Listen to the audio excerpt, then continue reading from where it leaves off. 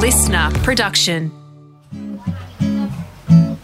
Welcome back, legends. You are listening to episode 152 of the Howie Games Part B, featuring the star that is Nick Riewoldt. On we roll. I'm really enjoying this. I think in some ways this podcast has become a little bit structured, and I have too many notes, so it's great to just be able to. And I think that's I think it's a result of doing it over Zoom because you can't establish this connection. We are back in the room here, which is the way it originally started. Yep.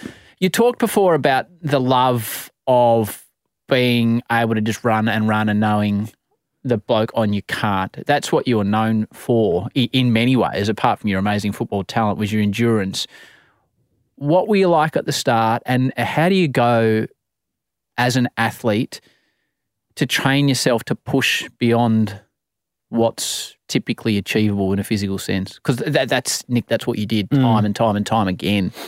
Yeah, it's good. It's a good question. I think when you walk through the door, you don't really know. Well, I didn't know what proper training looked like. So one bit of advice that I got from my dad before I went down to St Kilda was go and find a role model real quick.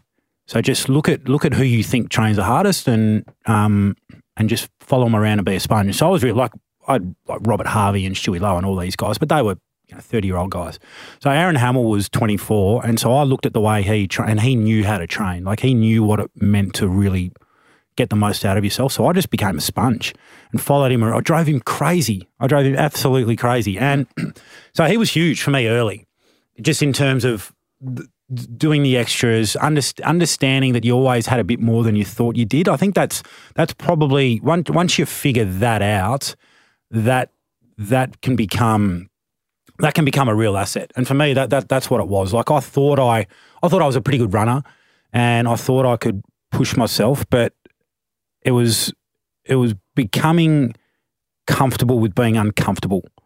That's I think what I became really good at. And where do you I could just get in it almost became a bit of a badge of honor that this is what I want to be. This is what I want to be known as. And so I started getting into like writing down affirmations, and from probably my second year when I started doing it, the one thing I kept writing down and just I would write it down 100 times a week was, and I don't like talking in the third person, but that's how you have to do affirmations. I would just write, Nick Riewoldt is the hardest working forward in the game. And I would write it again, and I'd write it again and again and again. Just repeat. And so what were the actions that would underpin that? And so in my mind, when I would be writing it, I would think it like it's, I'd sort of shut my eyes and the ball's bounced. Okay, it goes the other way. I'm going to put my head down and I'm going to sprint up the other end of the ground. For the first 2 minutes or first minute of the game, I'm just going to run a 400. So straight away, my opponent knows, holy moly, I'm in for a long day today. So it was just repetition, and almost became self-fulfilling in a way, because I'd spent so much time Monday to Friday or across the summer or before training thinking about the actions that I wanted to do when I was either training or playing, that they just happened. So for me, that's sort of where it started. And in the end, it just became something that I took such pride in, was the ability to go where I felt like others were going to be really uncomfortable and keep them there. That's how I played the game. And where do you take yourself mentally? At what stage of a game, when you're, I don't know, what would you run, 15, 16, 17 kilometres?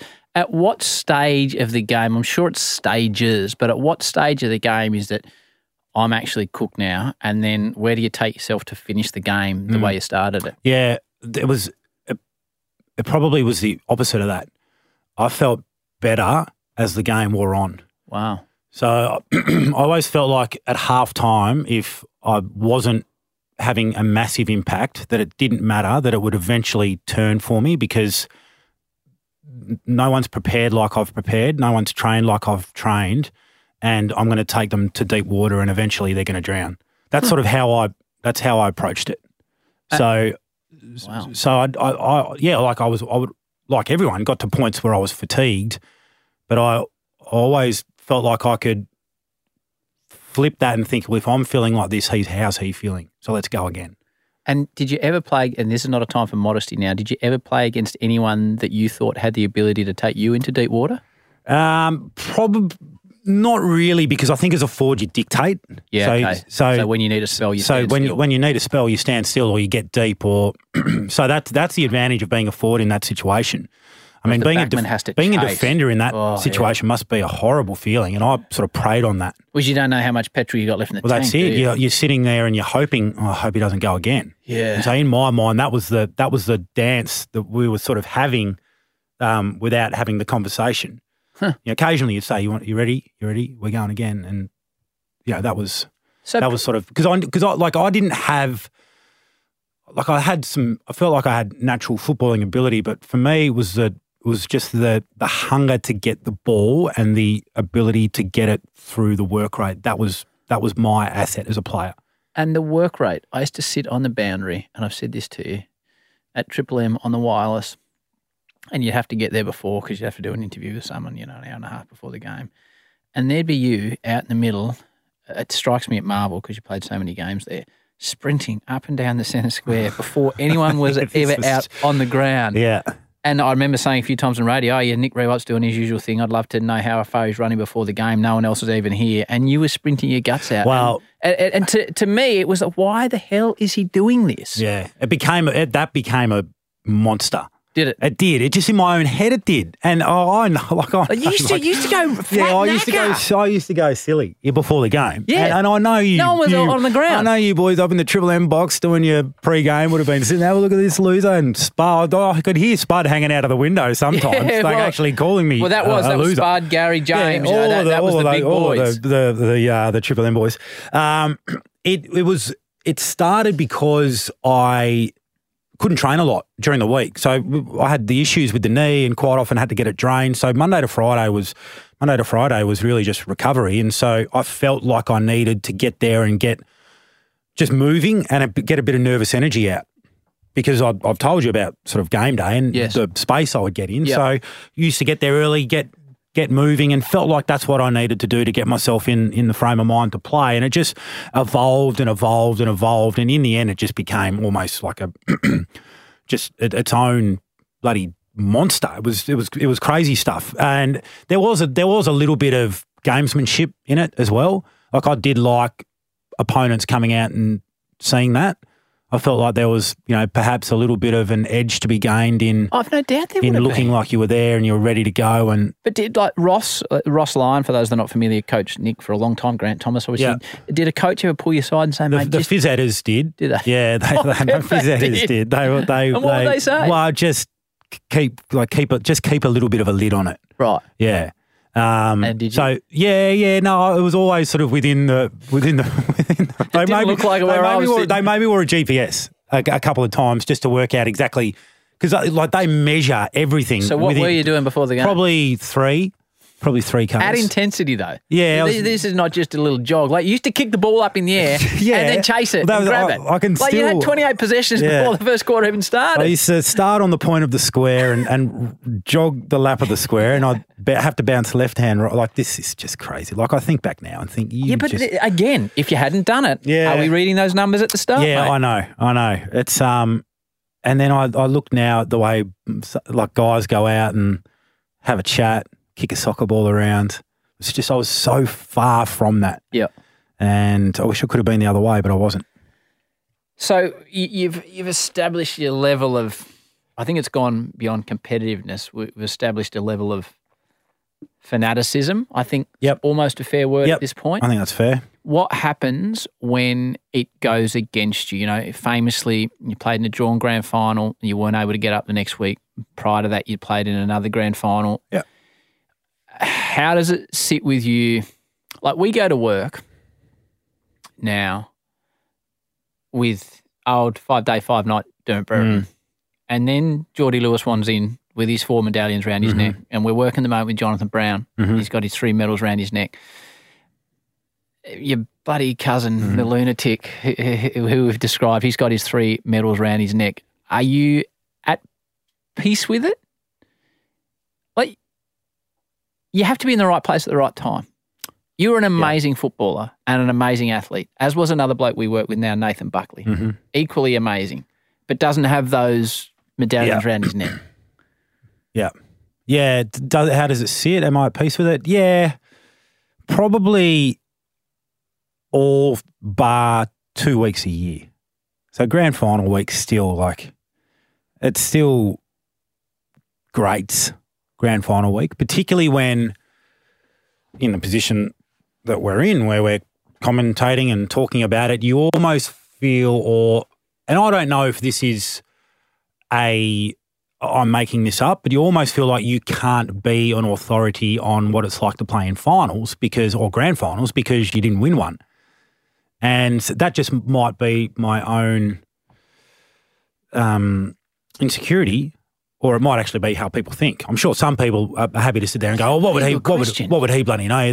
They didn't win one." I think within but for the sake of a bounce of a ball, we do. Yes. So is that the difference between me being able to comment on one and talk about one and feel comfortable? I think there should. I think there should be. I shouldn't be giving my opinion. But you should. I don't think there should be any difference. But I see. But there is. But I see the way, not in an arrogant way. I just see the way Geordie is or Brownie is. So, I see the way that, or Dermot is, or Jason Dunstall is. And Jason to a lesser extent. Jason's he's pretty amazing like that. But footy's the reason we love footy and the reason that sport is the best live drama is because footy, we're talking in absolutes. You either did or you didn't. Yeah. And there's really nothing in between. You're either a have or you're a have not. Yeah. And I'm on the wrong side of it, clearly. I think the reason You can't say you're a have not, though. It's not that brutally black and white. Well, it might be for you, I don't know. I guess. When it comes to grand final week and premierships, it is. Okay. Because you can only imagine what it would be like. And I feel like, and I've had this conversation but I feel like I've almost built it up so much in my head now what it would be like that it could potentially never even live up. But then you articulate that to someone that has and they said, oh no, it lives up. What did Jack say? Yeah, he said it was great, but then he said a couple of weeks later when I spoke to him, it's sort of a little bit like, well, that's great and that's forever, but footy's so, looking forward. Yeah, it doesn't look back. It's so constant that it's now what. So that's okay. I'm at peace with the fact that no one through those periods 9 and 10, and even 4 and 5 when we were pretty good, like we could have pinched one.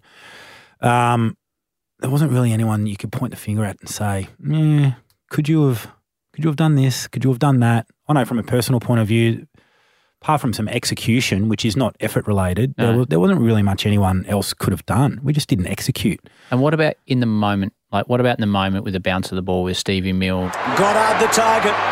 O'Brien. Here we go, 1-1. Hayes belting the ball forward. Johnson quickly off the mark. Milner at best. Ball bouncing. Scores a level. Oh, no. What are you doing next week? Yeah, how did you we talked about your own personal performance. How did you deal with being beaten in grand finals? Like, is that a 2-day thing? Is it a 2-month thing? Is it a 2-year thing? 09 was brutal. Yep.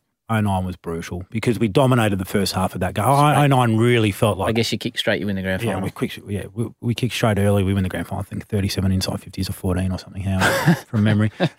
But not that you're hanging on to it. Yeah, not that we're hanging on to it. Tom Morgan's hit the post. But, Geelong were a great team. We were a great team. It was a brutal game of footy. By Mooney. It's over. The Cats' vindication has arrived. They have won their second in 3 years. But what a fight it was. I actually saw, this has always stuck out in my mind. I saw and it came back to me this year when we were talking about Melbourne and the Bulldogs in the aftermath and the song and the nightclub incident and all that sort of stuff and the animosity between the groups. And it brought back to me a moment a couple of nights after the 09 grand final when I was I was walking into a nightclub. I think I was with my brother going to meet some of the boys, and a few of the Geelong boys were walking out. And we had a moment, I thought, oh, you must be kidding me, as I was approaching them. And we actually had a moment where we all gave each other a handshake and a hug and spoke about what a brutal game of footy it was, and sort of the acknowledgement that, wow, that was just the most brutal game of footy any of us have ever been a part of. It could have gone either way. So much respect for you blokes. And it's always stuck in my mind. And so when I see people and they say, oh, you must hate Geelong because of, it's the exact opposite. Got a lot of respect for them. Great team, great sports. Some of the guys that I know, Harry Taylor, I've got a great relationship with when I see him, and we played on each other. So, you win some, you lose some, Howie. We got as close really to any group, I think, in the history of the game, a goal and then a draw in consecutive years without getting it done. It hurts. What I would really love is when you see what Melbourne have done to and for Melbourne people. Yes. That's what I would love to have lived through for St Kilda people. Similar story, drought, success-starved, passionate supporter base. So to be able to share that with Saints people and share it with my family and my teammates, obviously, and those in the inner sanctum, that's what I would love to have experienced. Because when you walk through the door and you've got 1 or 2 or 3 next to your name, it's all, that's all great. But it's more the experience and the feeling that I wish I could have. Because ultimately that's all we take with us, really, is memories and experiences. It's I don't know. It's a pretty complex answer. I think you answered it really well. Let's talk about love before we talk about grief, which I don't imagine will be that easy. But it's a massive part of your story. Let's talk about meeting a girl from Texas and having a family. I always enjoy a love story. I've only seen you two together a little bit, and obviously you've got that 2 peas in a pod mentality about you. I noticed the other day at your place that you started a sentence and your wife finished the sentence. Which is always a good sign. Right. Or maybe she started the sentence and you cut her off and finished the sentence. I'm not sure, but it was. Where did you meet a girl from Texas? There are 2 versions to the story, Howie. Right. One version is we met in Nevada, and the other version is that we met in Las Vegas. I think I know which one's the real one. So I reckon Kath pushes the Nevada one. Yeah, that's right. And you're a bit more pragmatic, and it was in Vegas. Yeah. So both factually correct, of course. Sat next to each other by the pool, started talking, made up some lie about the scar on my shoulder being from a shark attack while I was swimming for crays. While I was diving for crays. Bit of crocodile hunter the Tasmanian coast, Howie. And so really just like started a friendship and evolved to the point that she moved out to Australia when she finished college, had a job here, and here we are. I love, I love traveling and seeing parts of the world. I've been up through Arizona, but I haven't ever been to Texas. But when I've seen your photos on Instagram, or you showed me, and your young blokes in cowboy hats, or you at college football games, and a lot of people have watched Friday Night Lights, and I asked you about it, and you said that's what it is like. It is like that. What is life in Texas like when you go back there? And you're so fortunate to be able to go and experience another culture as part of your family. And your boys, they got orphaned and they got Texas. So last year we went over at the end of the football season. So still sort of middle lockdown Melbourne, and we thought, you know what, let's get the boys over there. We'll put them in school. They've missed too much.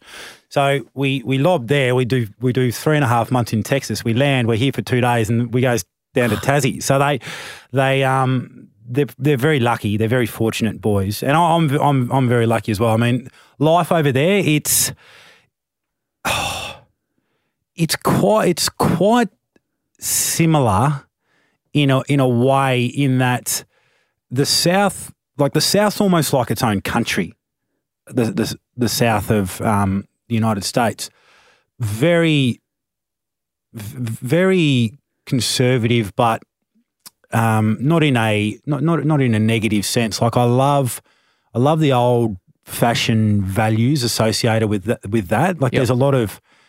And this is what I love about it for my boys is there's a lot of yes ma'am and yes sir, very connected communities socially. When the boys went to school, they like the Tell the good people about the lunch situation with your young one. the bloody lunches. Far out. So there's a learning curve for all of us, right? So we almost have our own language in ours because some things we use Australian terms, something we use. So we've got strollers, we've got diapers, we've got pacifiers, we've got all of that stuff, and then we've got budgies, and we've got budgie smugglers. And we've got very much of a hybrid type thing happening. So we got over there and the boys, and this was huge for them. So James, first day of school, new school. How old? 7, 6 at the time. Different accent, different accent. The one COVID restriction that was there when we were there. So we landed, went straight to a restaurant. Next day we're at a baseball game with 50,000 people. Just no one really cared. Wow. It was quite refreshing. But that's we won't get into that. Well, we can. No, we'll give it a miss. And so we couldn't go into the classroom or any of that with James. So we packed his bag, got him dressed, no school uniform, which was nice. Nice, apart from it took 30 minutes for him to pick what he wanted to wear on his first day of school. Are they wearing cowboy boots and stuff? No. Very, I think very sort of, high socks, long shorts. Oh, okay. Bigger shirts, cap. Right. I think that real sort of American fanboy type. I like it. Yeah. So he goes off and walks through the doors, didn't turn around, thought, that's brave. Good on you, James. That's very, very brave. So about a week in, he's coming home with full lunch boxes. And we were a little bit concerned, like Kath and I. We were like, do you reckon he's too nervous, or is he embarrassed? Are we packing the wrong stuff? Are we sending him with cheese and Vegemite? And the kids are looking at him weird. What's that horrible smelling stuff you're eating? So we say to him, James, why aren't you eating your lunch? Is everything okay? He said, yeah, I haven't had time. So, okay, well, try and eat your lunch because you need food to make your brain work so you can learn, all that sort of stuff. And then a few days later, still full lunch. So let's have a chat to the teacher. And she goes, oh, no, he's eating lunch every day. What are you talking about? She goes, he just goes to the cafeteria with all of the other kids. Bloody cafeteria? What are you talking about? What do they eat? Oh, pizza, chocolate milk, chicken tenders, chicken nuggets, whatever they want. Hey, sloppy joes. So he's woofing into that. He's woofing into that. Didn't want to tell us because he knew he was on a good thing and we'd probably try and put a stop to it. So he's completely played us. But he needed to empty his lunch. He wasn't quite smart enough on the sneaky level. But it's incredible. Like Kath's family got a ranch over there. Do you ride horses? Can you ride? No. Do you not? No. But do they all ride? Like I would imagine, like Kevin Costner in Yellowstone. Her old man's a dead ringer for John Dutton. Right. We've got a rip out on the ranch. No, we don't. It's great. Yeah. So it's stereotypical. Exactly what you would think. Longhorn cattle. Wow. Boots. So my brother rips into me pretty solid because he reckons I've got a completely different wardrobe for when I land over there. And he's right because it's khakis and polo shirts, off to the bloody country club or whatever, or it's big boots, Wranglers, and button Miller down. shirts. Miller shirt. Oh, Miller I love shirt. it. I love the Miller shirt. Exactly. Or just a white t-shirt tucked into my jeans with. Have you got a big belt buckle going on? Big belt.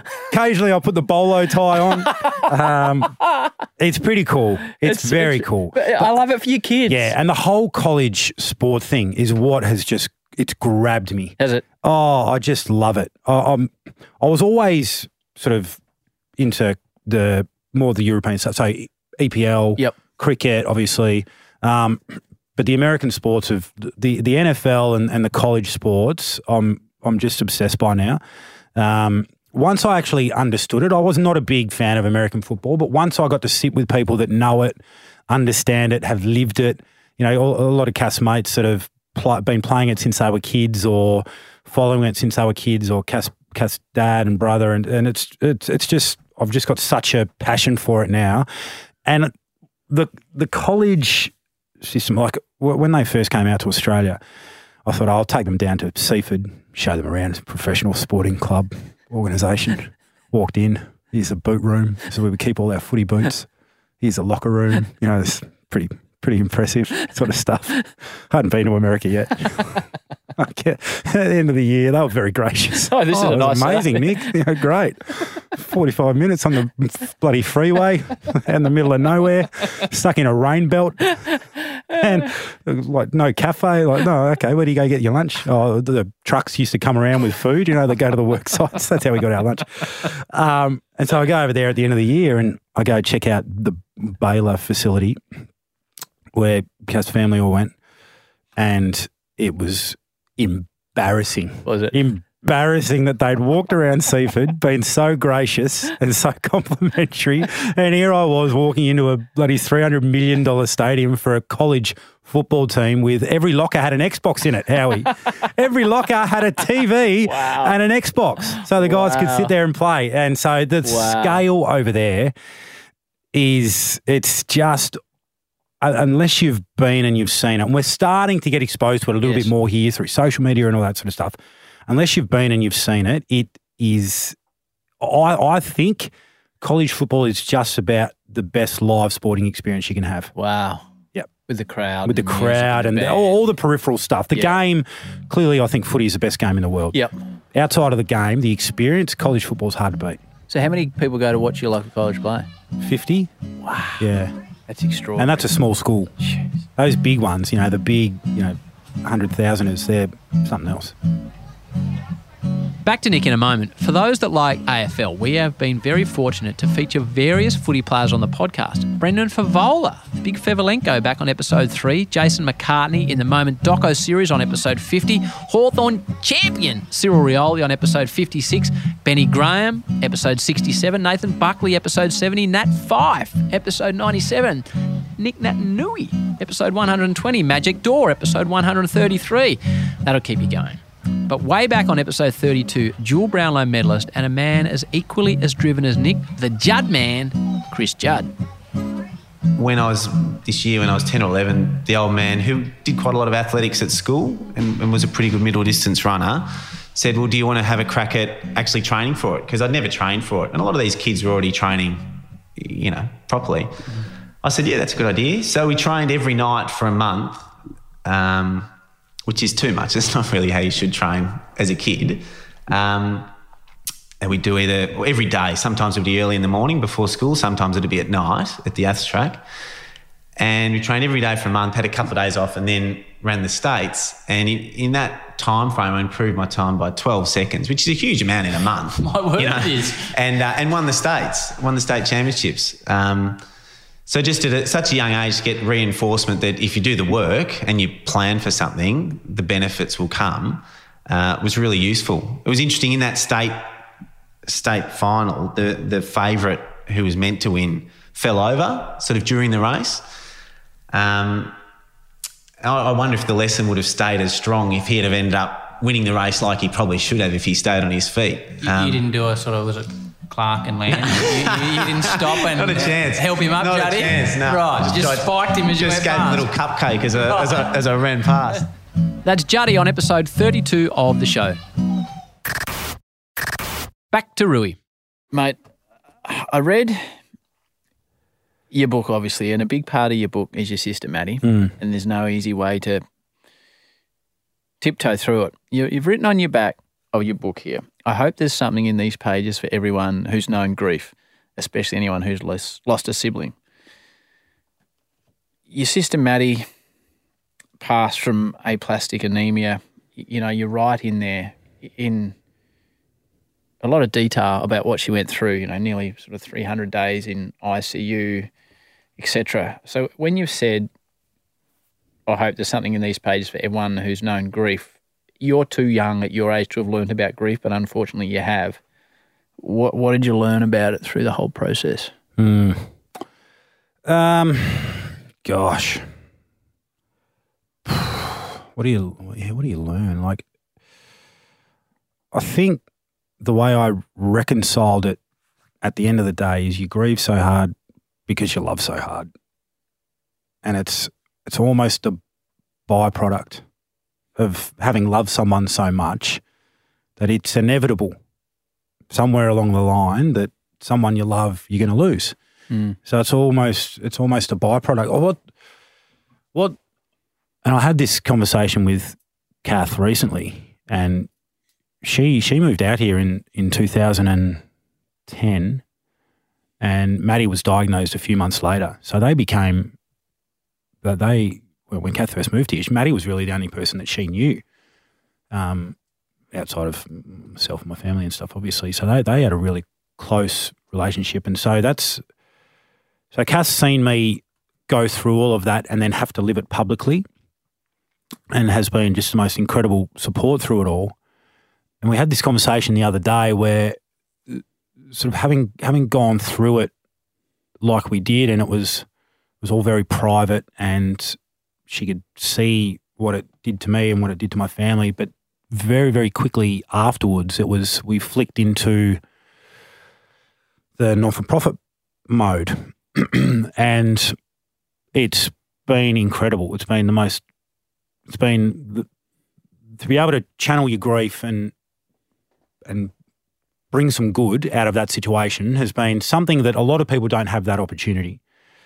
But from a personal point of view, and I really sort of, again, had this conversation the other day, it's almost now hard to talk about it and let the emotion of it wash over me, because I've spent the last 7 years talking about it from a story point of view, and a business point of view, and a not-for-profit point of view. Fundraising point of view. And I feel like at times it's almost meant I've become a little bit detached from it emotionally. So I don't have that many times when I really allow it to hit me hard. And I think that's a bit of a defense mechanism probably, but when it does, it floors me, absolutely floors me. Because it's a traumatic thing to witness someone's demise slowly, and that's what it was. So it's a lot of, it was 5 years of illness, and then 300 days or whatever it was in ICU, of which she was the sickest person in there that entire time, and it was every day just going in there and walking in and hoping. And so we had hope all the way through, right until the very end. And it's something that was, so people say, you hear people say that it gets easier with time. Does it or not? I think it's the opposite. Is it? I think it's the opposite, because for me it's longer since I've had a conversation. It's longer since I've seen Maddie, and it's now the experiences that you're missing out on. So every time I call a babysitter, it makes it like, and we have a bit of fun with it, because you have to, right? Because everything can't be heavy and sad, particularly when I'm really conscious of this when I'm talking about it around the kids, is I try to make everything light and fun, and when I talk about Maddie, because that's how I want the boys to think about it. But every time and we have fun with this, every time I call a babysitter, it's like, this is just the greatest waste of money of all time. My sister should be doing this for nothing, so, you can have moments of levity, but in the end, there's just no rhyme or reason, and it's not fair, and it's pretty hard to reconcile. But yeah, the body's a pretty amazing thing, how it protects itself. Like, I quite often think, how did I get home from the hospital? So after she passed away, how did I jump in the car and physically drive a car home? How do you do that? But we did, like we all did. Mum and Dad did, and my brother did, and I did, and Kath did, and Kath had James in the car because she brought James in. James was a baby. James was only 2 months old. So that was one of the real challenges, was my life changed so dramatically throughout that period. I became a father, and then two months later lost my sister. But the body, just the way the body protects itself and doesn't let you fully comprehend that, in answer to your original question, which has been a long-winded answer, I know, but that is the thing that I think I've taken away more than anything is just how much your subconscious takes over in providing whatever it is that you need, whether it's a layer of protection or and you don't really have too much control over it. How'd you play football? Oh, yeah. It was a challenge. It was a challenge. Along similar lines what we're talking about, that your mind. I think so. It was a challenge. So that happened in late February, and I took a couple of weeks and I suited up round 1. And yeah, I don't know. I actually look back and I don't really know how. But I think there was comfort in knowing that, the football club was a family. So the club wrapped their arms around me and that was great. The whole football, in fact, the whole community did. It did. The AFL community did. Yep. Yeah. And I had some issues through that period that, only a couple of people sort of knew about, that I was wrestling with post losing Maddie, and footy clubs are great like that. I had people there, the docs that had known me since I was an 18-year-old kid and were close to the situation, and Joey and a lot of the boys had been in to see Maddie in hospital, so they were all close enough to the situation to know how it was going to impact. Probably the biggest moment probably came, I think it was 6 weeks into the season. I had a bad concussion against Adelaide, where I think it was first quarter. So I was out before I hit the ground. I went to tackle Brodie Smith. Tackling was never really known for my tackling prowess, Howie.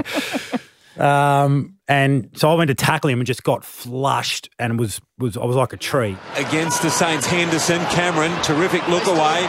Quickly it ends up with Brodie Smith from Thompson. Riewoldt down. Oh, dear me. Gee, that's incredible courage from both players, and both of them. They're going to stop the game here. And so they should. Just watch this. He's sort of got him cold in terms of coming into tackle, but then they're just connected head. He's already out before it hits the ground. You can see there.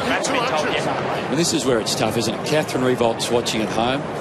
Young child at foot, recent father, and well, it's terrible to see at any level, but you are reminded of what... Well, it's a dangerous game. It is a dangerous game. Dangerous positions these guys put themselves into almost every single play. So I was out before I hit the ground, and I was out for a while, and I remember in the ambulance coming to, and I had just this overwhelming feeling that something bad had happened, and I couldn't put my finger on what it was. Oh. So I just started working through with the docs and the physios that were in the ambulance with me. Is Kath okay? My brother okay? Is mum and dad okay? Is Maddie okay? And everyone's like, I could feel them looking at me. And it's funny, it's not funny, it's interesting to look back on. I could feel them looking at me like he's got no idea. And so I really had to be broken the news again that Maddie had died a few months earlier because of this concussion. So that was the moment where things sort of spiraled a little bit for me, because everything had been quite public, and I probably hadn't had an opportunity to sort of do much of that personal grieving. But yeah, it's just a process, mate. It's hard. It's hard with your parents, because you lose a sibling, but at the same time you probably lose your parents as well, because they're not the same. That's the bit I can't get my head round. Yeah. Losing a child, I don't know, for every parent, that's their first thought when they're listening to this. They're going to be, God, what about his parents? Yeah, yeah. You talked about the fact that it became very public through Maddie's vision.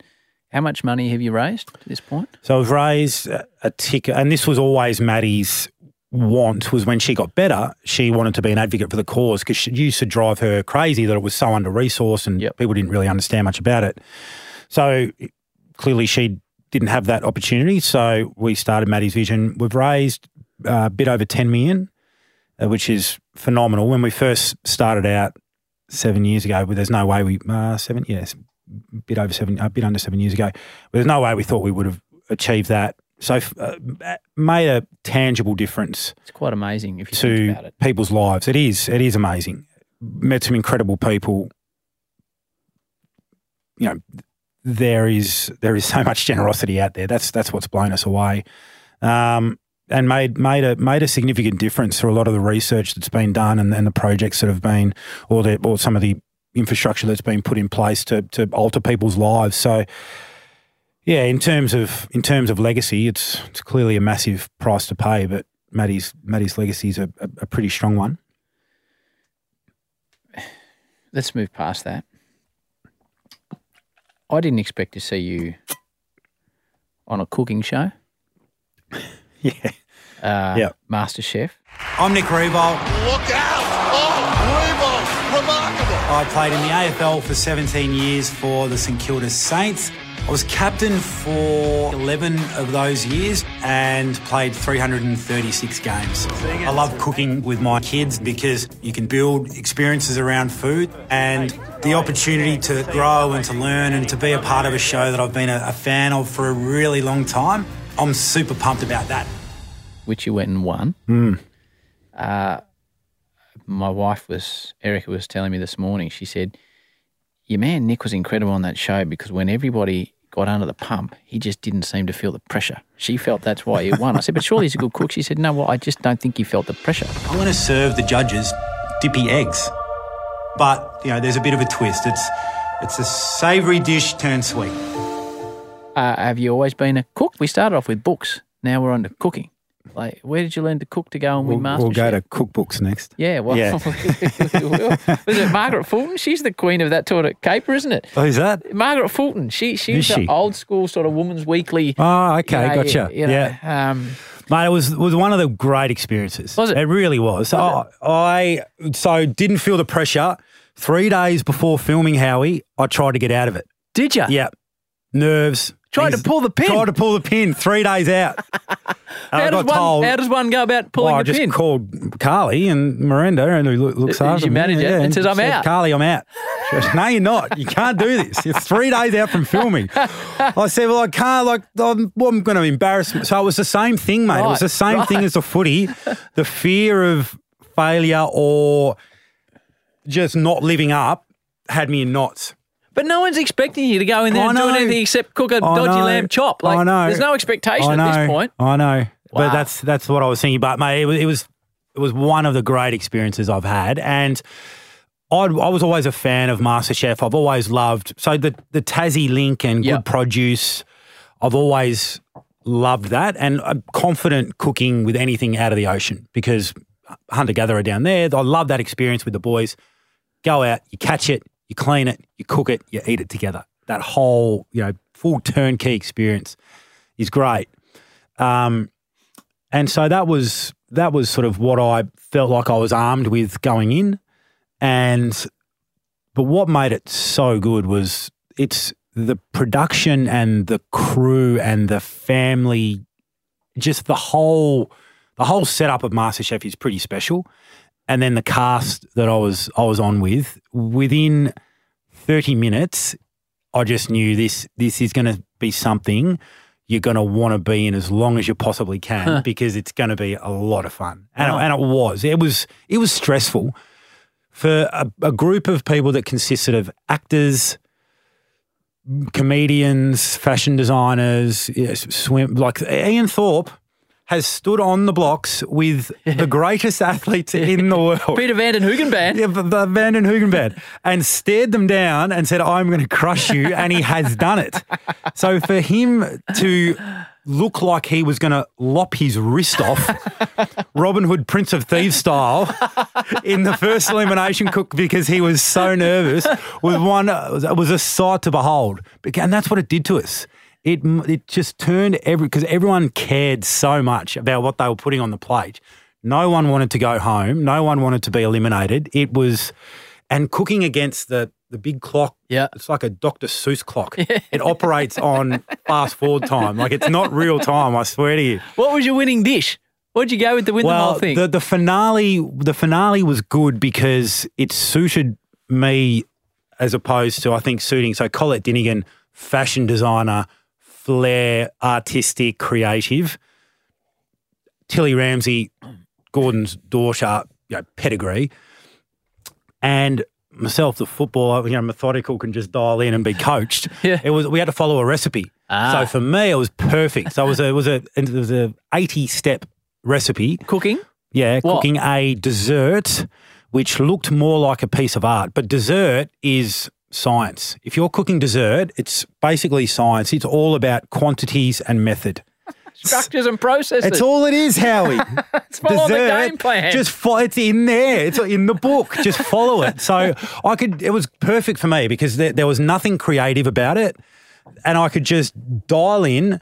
Okay, I need and micro scale. So, 0.03 of a gram of blue shimmer powder, so it was very fiddly and this dessert it looked like a piece of art. It was a 6-layer, but each layer was only half a mil thick. So it was really time consuming. 4 hours the cook was. So it was a game of footy. So I just broke it down into quarters. I got through the steps and I put up something decent on the plate, and it was great because when I was in the finale with the two incredible women, Tilly and Colette, I thought, this is, bronze is all right. Bronze is not bad. I know Hackey said they were a disgrace. They were disgusting. He said they were. Yeah, I know he said they were disgusting, but I'm happy with bronze. And that was it, mate. And so pulled it out and it looked all right, tasted pretty good. And you won. And I won. I've been a part of teams for a long time. And this is one of the great teams I've felt privileged to be a part of. So I guess this is my 4th grand final. My trophy cabinet's pretty bare, so there is room for a MasterChef trophy at home, as sad as that is to say. I enjoyed your dish as much as my own. 10 out of 10. And that makes you the winner of Celebrity MasterChef 2021. But we need to finish this soon because I'm taking up way too much of your time. We are working together on a new show at the moment called Best on Ground on Fox Footy. So when we're recording this, we are 2 episodes in. Something that I took a tremendous amount of joy and motivation from after the first episode, which we got to air, and I've had this experience before, it's helter-skelter and you come away thinking, gee, there's a lot of stuff we could do different. So we sat there for an hour and a half with yourself, with John O'Brien, with Nathan Buckley, with Kath Loughnan, with the boss Steve Crawley, Ben Roberts, our producer, Max and Luke, a couple of the guys working on the show. And I had never seen a group of people analyse a television show to an inch of its life that happened that night. And I loved it because I just saw you three especially, and Kath's a highly motivated professional individual, but the analysis that you, Jono and Nathan brought to it and the want to improve, it gave me an insight into what makes people elite. Like we had an emotional up and down at times. You were like, we just got to move on with it. It was okay, but then Bucks would say this, and I just found it a fascinating insight into an honest conversation about how you can get better as a group, which is what we were in that particular point. I loved it. I absolutely loved it. I went home and said to my wife, "Wow, the people involved are invested to make it better." It's a good feeling when you find that team environment. Yeah, that's when good things happen. Right. When I feel like everyone's invested in finding a positive result. And I think what sport, particularly footy, and it's changed a little bit now, it's probably less so like this, was the ability to sit in a circle and deliver feedback and know it's not personal is something that I think is unique to sport. Yes. Particularly team sport. Yes. And that's what it felt like. It did. So I've sat in some circles and given out and received some pretty brutal feedback over the journey. And when I said it's changed, it's more of a teaching environment now. The conversations that I would have had delivered to me or given 15 years ago wouldn't I don't think occur in the same way anymore. What's the most brutal thing someone's ever said to you? Don't name who it was, but tell me something that's hit you between the eyes in that brutal leading team style environment. I'm putting you on the spot here. Yeah. Oh, that you're more concerned with your own form rather than the team result. Right. And that's early in your career? Early in my career, which was fair. When you're trying to establish yourself, and I think that's something all young players go through when you're trying to establish yourself. And when it's said to you like that, how do you not get the hump? You You do, but it's facilitated in a way that the reason for this is because we want you to be better. Okay. And so as much as it stings and you want to go away and you want to say, well, that you're wrong, and it's you in a good situation, in a good team, you're never left by yourself after that. There'll be follow-up. The person that delivers will follow up with you. That's when you know you're a part of a good team. But when it's just said and then there's no accountability or care to actually see it through and work with you, that's when you're within your rights to almost dismiss it, I think. So yeah, it's a good feel, and that's Fox Footy's softened the blow in that sense. After finishing playing the game and being a part of these little mini teams, whether it's a Friday night or Saturday night with Best on Ground and the new show, I love that feeling of being a part of a collective that is delivering something. Which is what we're doing. Last question I have for you before the final one. How do you deal with negativity from the external world? So when you're written about in the paper or like our show will be bashed on social media because it's new, that's the way the world works. You know, you wrote various times in your book where it was in your face where blokes would drive past in their car and say, you know, Riewoldt, you're no good, you're a clown, whatever. How have you learnt to deal with negativity? Because often I get to this point, Rui, and I say the one thing I'm not sure about Australia is we've become a very negative place where it's, I felt when I was growing up, it was have a crack and people would say, oh, well, he had a crack. Whereas now if you have a crack, people say, oh, that was bloody terrible. And I always find when I watch America and American sports, they laud people that have a crack. So you've got a foot in both camps here.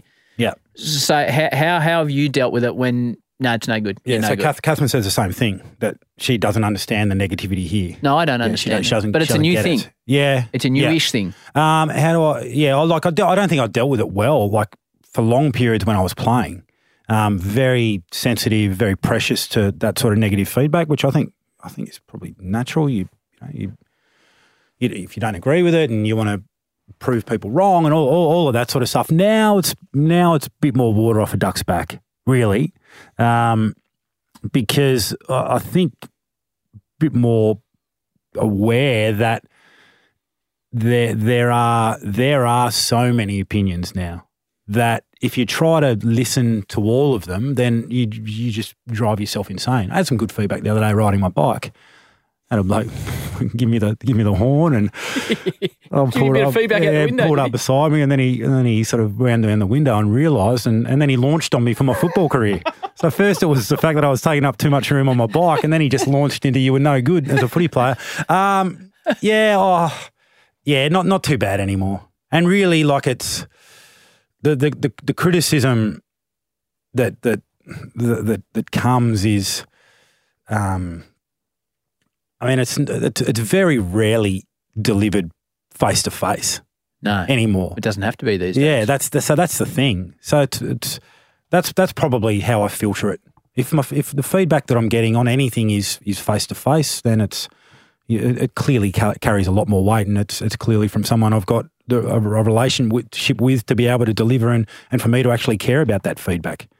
But I'm pretty confident in the person that I am and the direction that I want to go with my life, and I'd like to think that we're all sort of going to start to make that bit of a shift back the other way. Yeah, I hope so, mate.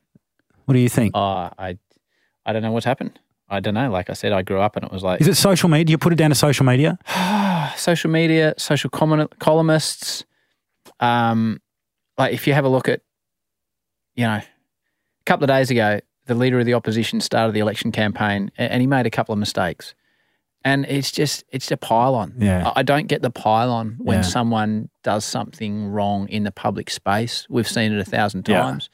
I don't understand the pile-on and the using of random people's social media comments to form the basis of an article is the one. That's the one. That's the real seedy stuff. Yeah. Twitter 543 said that Mark Howard's new such and such was outrageously poor. Funny thing is, we're almost a part of the same hypocrisy in a way. Yeah, we are. Like we're a lot of when I see a few of the boys, they always ask me what's life like on the dark side. Yeah, but there's two different ways you can approach media. Yeah, You know, you can be negative or positive, but I understand someone in your role that it has to be constructive. Yeah, criticism. It's a slippery slope. So within sort of the first 12 months, I thought, gee, don't forget how hard this game is to play sometimes. Yeah. It can be very, like that's specific to footy, obviously. Remember Luke Darcy said to me once, he thought you've got 1 year out of the game where you don't have to give an opinion. Yeah. And then as an expert, you have to give an opinion. Yeah. But I think you forget how hard it is at times. Yeah. And the ability to actually put yourself in the player's shoes gets harder and harder and harder and harder. Yep. So that's something that I'm constantly trying to remind myself of in an industry where we're just always looking for what's wrong, why is this an issue, why isn't that team playing well, what's wrong with that guy. It's important to remember that you were out there and all of the things that I spoke about in terms of the performance anxiety and all of the things you go through, and it might be exactly the same. Maybe that's a reason. Maybe that's a contributing factor. So, final question, and the most important question in the whole podcast. For those youngsters that are listening, of which we have many, which is cool, really, really cool. My favourite thing about the podcast is parents listen to this with their kids. And they're listening to Nick Riewoldt and they're like, right, this bloke's achieved a lot in his life and they want to achieve a lot in their young lives. What are you leaving them with? And as a father, all of a sudden that sigh was like, wow, that's a serious question. That's not just a throwaway line, do your best. Well, I think about it from my kids' points of view. Yep.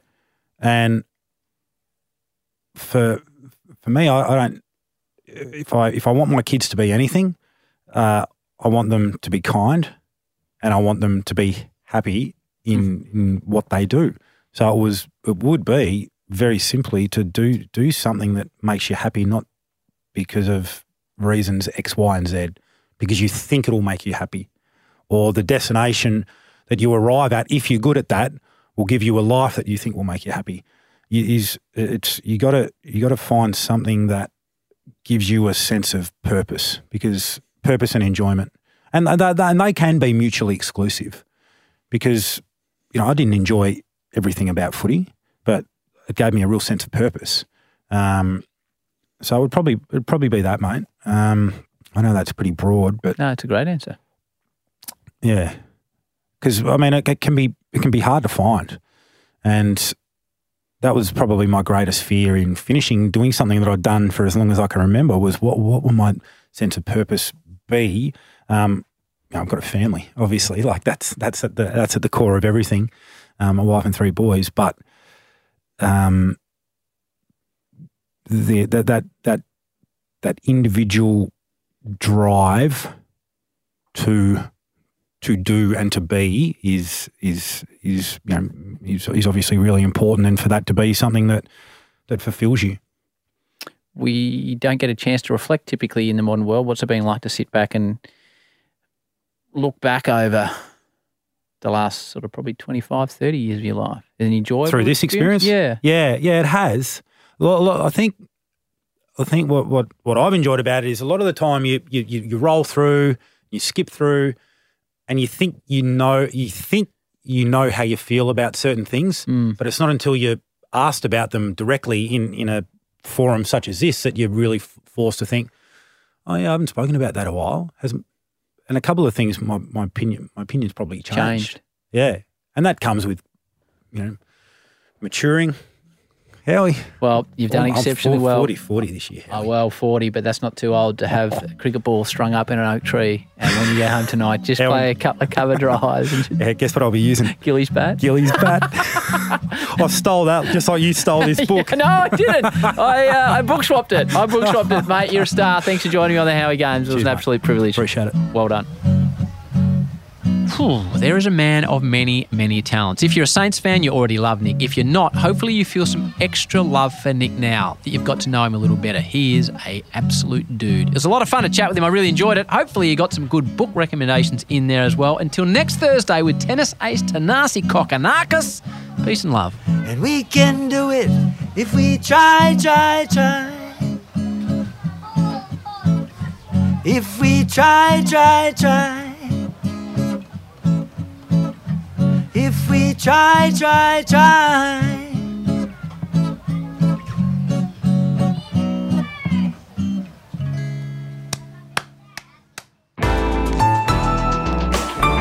listener.